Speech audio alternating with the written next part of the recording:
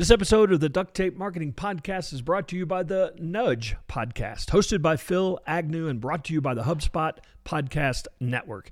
You can learn the science behind great marketing with bite-sized 20-minute episodes packed with practical advice from admired marketers and behavioral scientists. Nudge is a fast-paced but still insightful with real-world examples that you can apply. Her recent issue talked about the idea of getting your customers, your prospects, in the habit of buying from you or listening to you or following you, habit-based marketing. Download Nudge wherever you get your podcasts.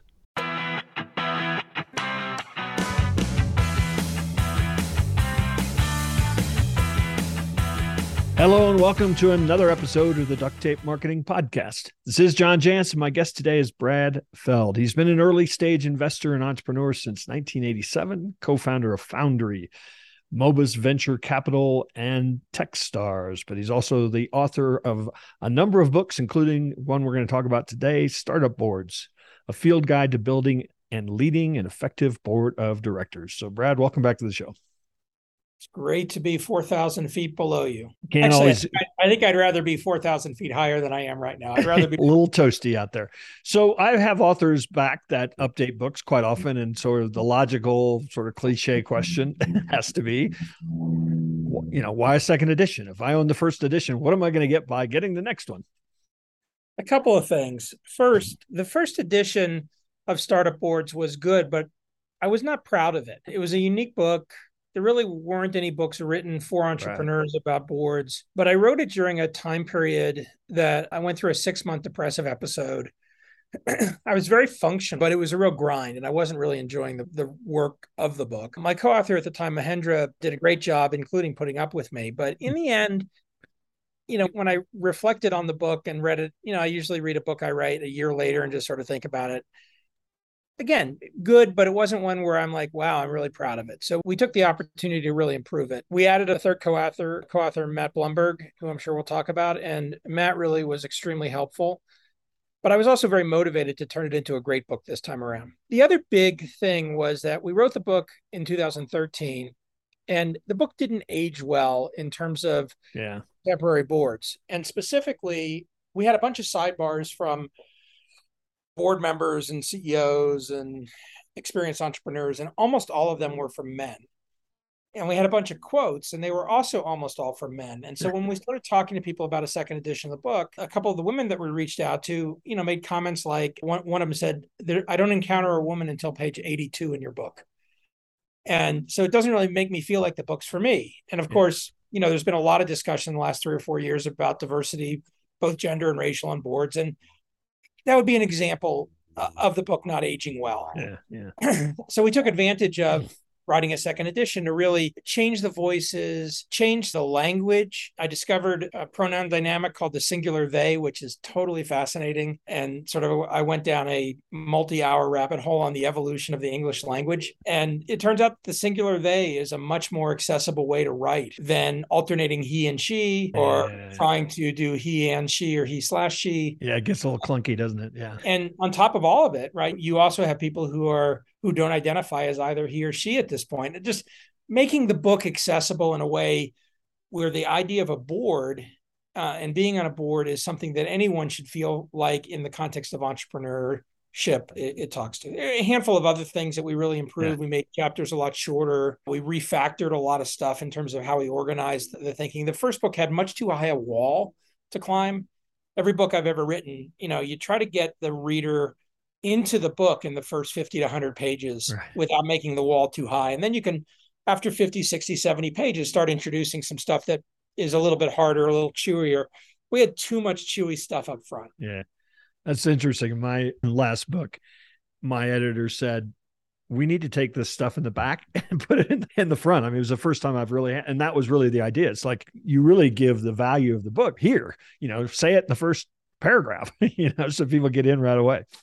Yep. You also did a lot of research between 2013 and 2022, wherever we are today, on kind of the evolution of boards in general, haven't you?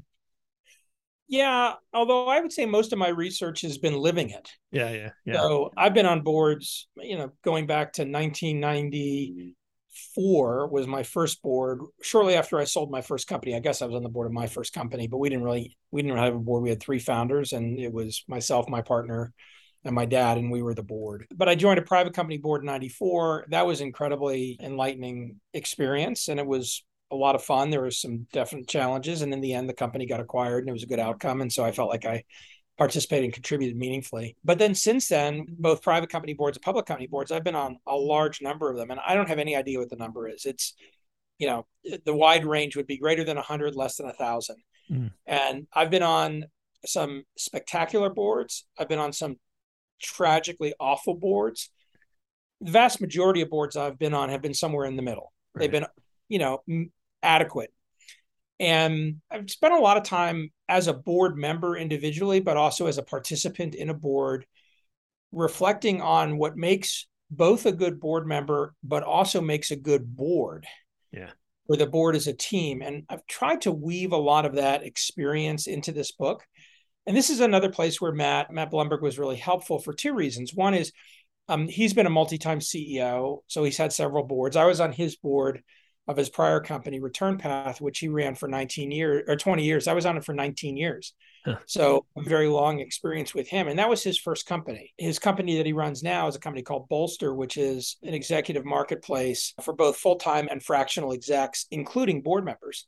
And so he spent a lot of time thinking hard about not just what makes a good board member, but how somebody becomes board ready. And so all of that kind of experiential research was what came into the book versus a bunch of academic research, that says this is, we did a statistical study and blah, or qualitative assertions, not based off of lots of experience.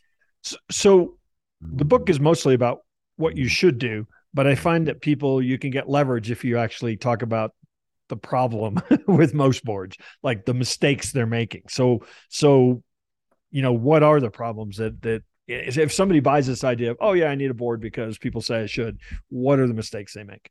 Yeah, well, we have a fair amount of that in the book too, because we've tried to balance it between positive and negative. And we also tried not to be in the language of you should, in terms of it more giving people a framing of how to think about it. But to the specific question, there are some very simple things that people make mistakes around when they think about the board, including reasons why early stage entrepreneurs and startup entrepreneurs don't create boards. One of the mistakes is this sort of desire or need for control. And this view is that I want to control my company and therefore I want to control my board, and sort of the implications of that. Another example of a mistake is to not think of the board as a team, but to think of them as individuals. And Jeff Lawson, who we quote in the book, had a great quote for this, which is, he says, I get to build 2 teams, my leadership team and my board. And yeah, my board can fire me, so I need to just sort of deal with that reality. But that's fine. Until they fire me, I have an opportunity to build a second team that can really help me and the company be successful. Another mistake people make is, and this is sort of a cliche, it's become cliche. You say to an entrepreneur, well, who do you want to add to your board? And they say, well, I want to make sure that I get, I want diversity on my board, but I want to get someone who's been on a bunch of boards and has been a CEO multiple times. I'm like, all right, so, you're already starting with a pool that's smaller because you're trying to get a pool of non-white men, for example. And, all the people that have those characteristics are already on too many boards because there's a lot of demand for them. And so you're not really sort of thinking about it from the standpoint of what functional value do you want to get out of the board member versus the sort of reputational value. And I could keep going. The last I'd end with, though, here, which I think is really interesting, it was interesting when it came up. Matt came up with an idea that he calls the rule of one, or the rules of one. And fundamentally, boards become very imbalanced. A lot of times founders try to control the boards at the beginning, and then you start raising money from VCs. And with each round, another VC ends up on the board. And all of a sudden, you got founders on the boards and VCs on the board. And it's just not a healthy board. You're not building a team that's a board. And so Matt's rule of one includes the idea that for every VC that you add to the board, you add an independent director. And his idea of a balanced board is the CEO, who could also be the founder, and then an independent director and a VC director. And for every VC director, you add an independent director. Now, there are definitely, I don't necessarily agree with him that there should only be the CEO on the board, especially if the CEO is not the founder. A lot of times there's a lot of value to have a second founder on the board, or if the CEO is not a founder. But his framework was really helpful, like in clarifying this idea that even at the very beginning, you're trying to build this team of highly effective participants rather than create a control dynamic or defend against a control dynamic. And now let's hear from a sponsor. Today everybody's online, but are they finding your website? Grab the online spotlight and your customers' attention with SEMrush. From content and SEO to ads and social media, SEMrush is your one-stop shop for online marketing. Build, manage, and measure campaigns across all channels faster and easier. Are you ready to take your business to the next level? Get seen? Get SEMrush.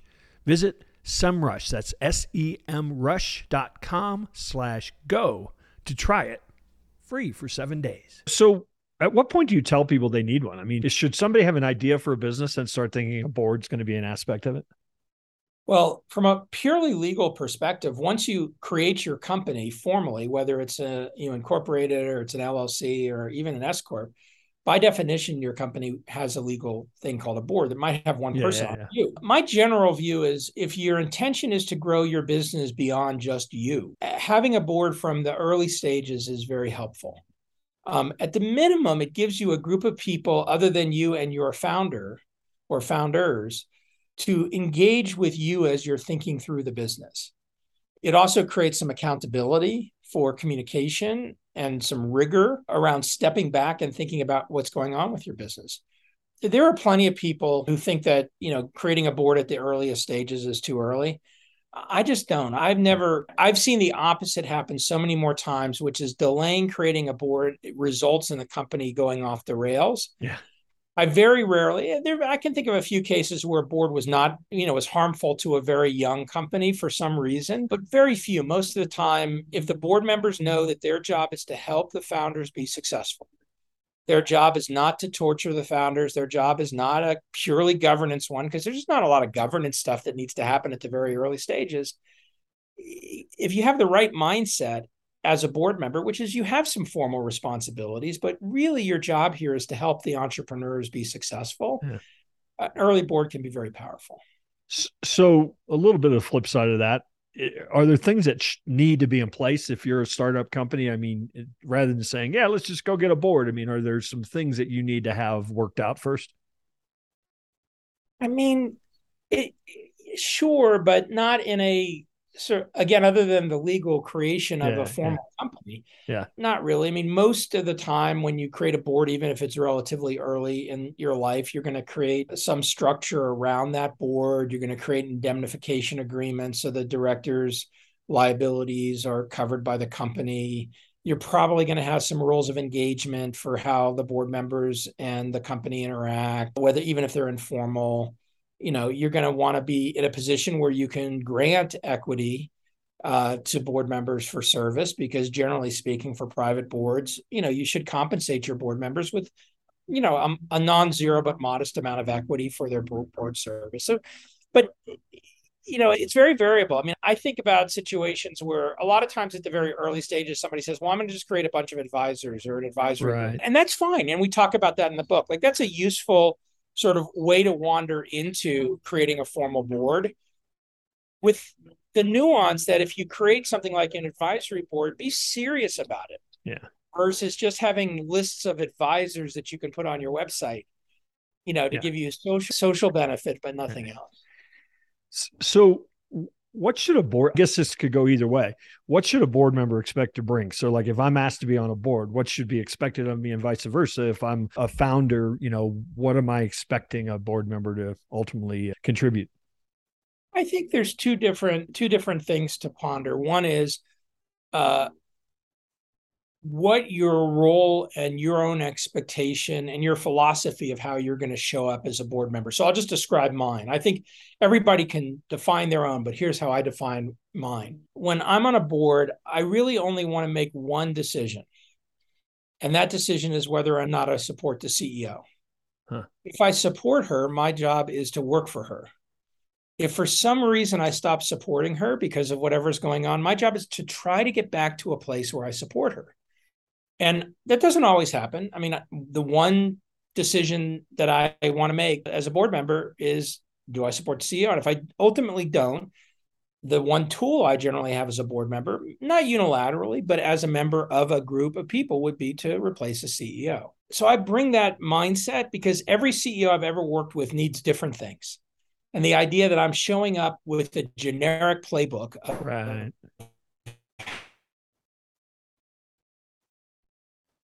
just not CEO should look at their board from the frame of reference of, I want to get different things from different board members. And ultimately, I want that board to be a functioning team. So, for example, if you add people to your board and every single person on your board is a deal junkie, loves to do transactions, loves to buy and sell companies, loves to do deals, guess what? Your board's always going to be pushing you to do deals. Yeah. And you're always going to be spending too much time talking about doing deals. If your board is full of people who are financial oriented, either investor or CFO types, you're going to spend an awful lot of time on your financials. Yeah. Having a blend of people that have product experience, go-to-market experience, finance experience, deal, legal, whatever, and having that spread across the board so that the board really can bring different things is powerful. And I think this then comes to the other piece of this, which is a lot of people add board members because they want help with networking or they want help with financing or raising money. And most good board members can be helpful with that.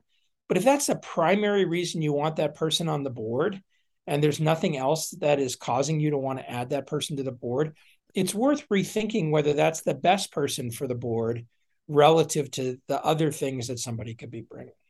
So you mentioned the idea of this being a team, a board. How important is it that they like each other, that they, that they respect each other? Is that important, really? I'm going to separate respect and like. You should. I think that's the key nuance. I think respect is critical. If you don't respect each other as board members, you've got a fundamental problem.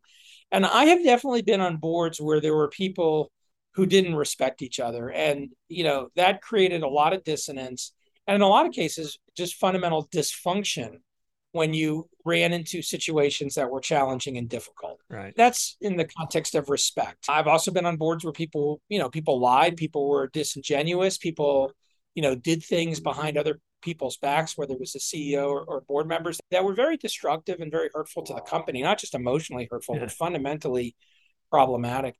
Those things exist. Those are problems. And the tone of the board and the tone set by whether it's the chair or the CEO or the lead director, whoever is responsible for driving the board behavior, that has to be paid attention to. I'll separate that from like. I definitely have been on lots of boards with people who I would consider them business associates, but they're not friends. Yeah.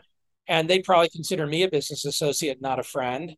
Or they're people who you get along with, but you don't want to spend time with them. And then there's the other end of the spectrum, which is people who you have just real genuine affection for. Yeah. And, you're emotionally engaged with in a like kind of way. So I think it's critical that every board member respect every other board member. I don't think it's necessary that every board member like every other board member, but it sure does help when in a team, like any team, right, even if you don't necessarily quote like the person, if you don't at the same time don't hate the person, right? It doesn't have to be the opposite of it. You can, all right, this person's fine, but I respect them and I respect what they're bringing here. That works. Yeah, absolutely.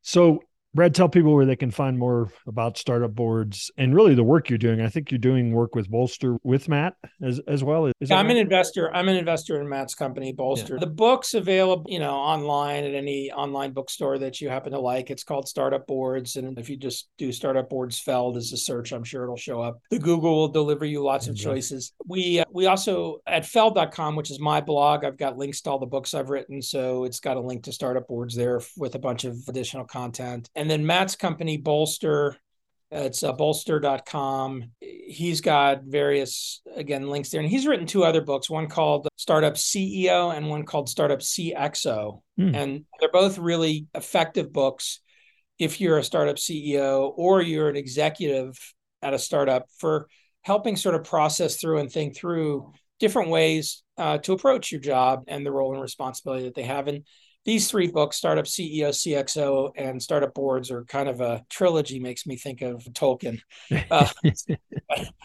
I wouldn't put myself in that category, but it's sort of a trilogy of things for any CEO or executive to really absorb. Yeah, awesome. Well, again, thanks for taking time to stop by the Duct Tape Marketing Podcast, and hopefully we'll see you one of these days out in the mountains. John, it's always a pleasure. Hey, and one final thing before you go. You know how I talk about marketing strategy before tactics. Well, sometimes it can be hard to understand where you stand in that, what needs to be done with regard to creating a marketing strategy. So we created a free tool for you. It's called the Marketing Strategy Assessment. You can find it at marketingassessment.co, not .com, .co. Check out our free marketing assessment and learn where you are with your strategy today. That's just marketingassessment.co. I'd love to chat with you about the results that you get.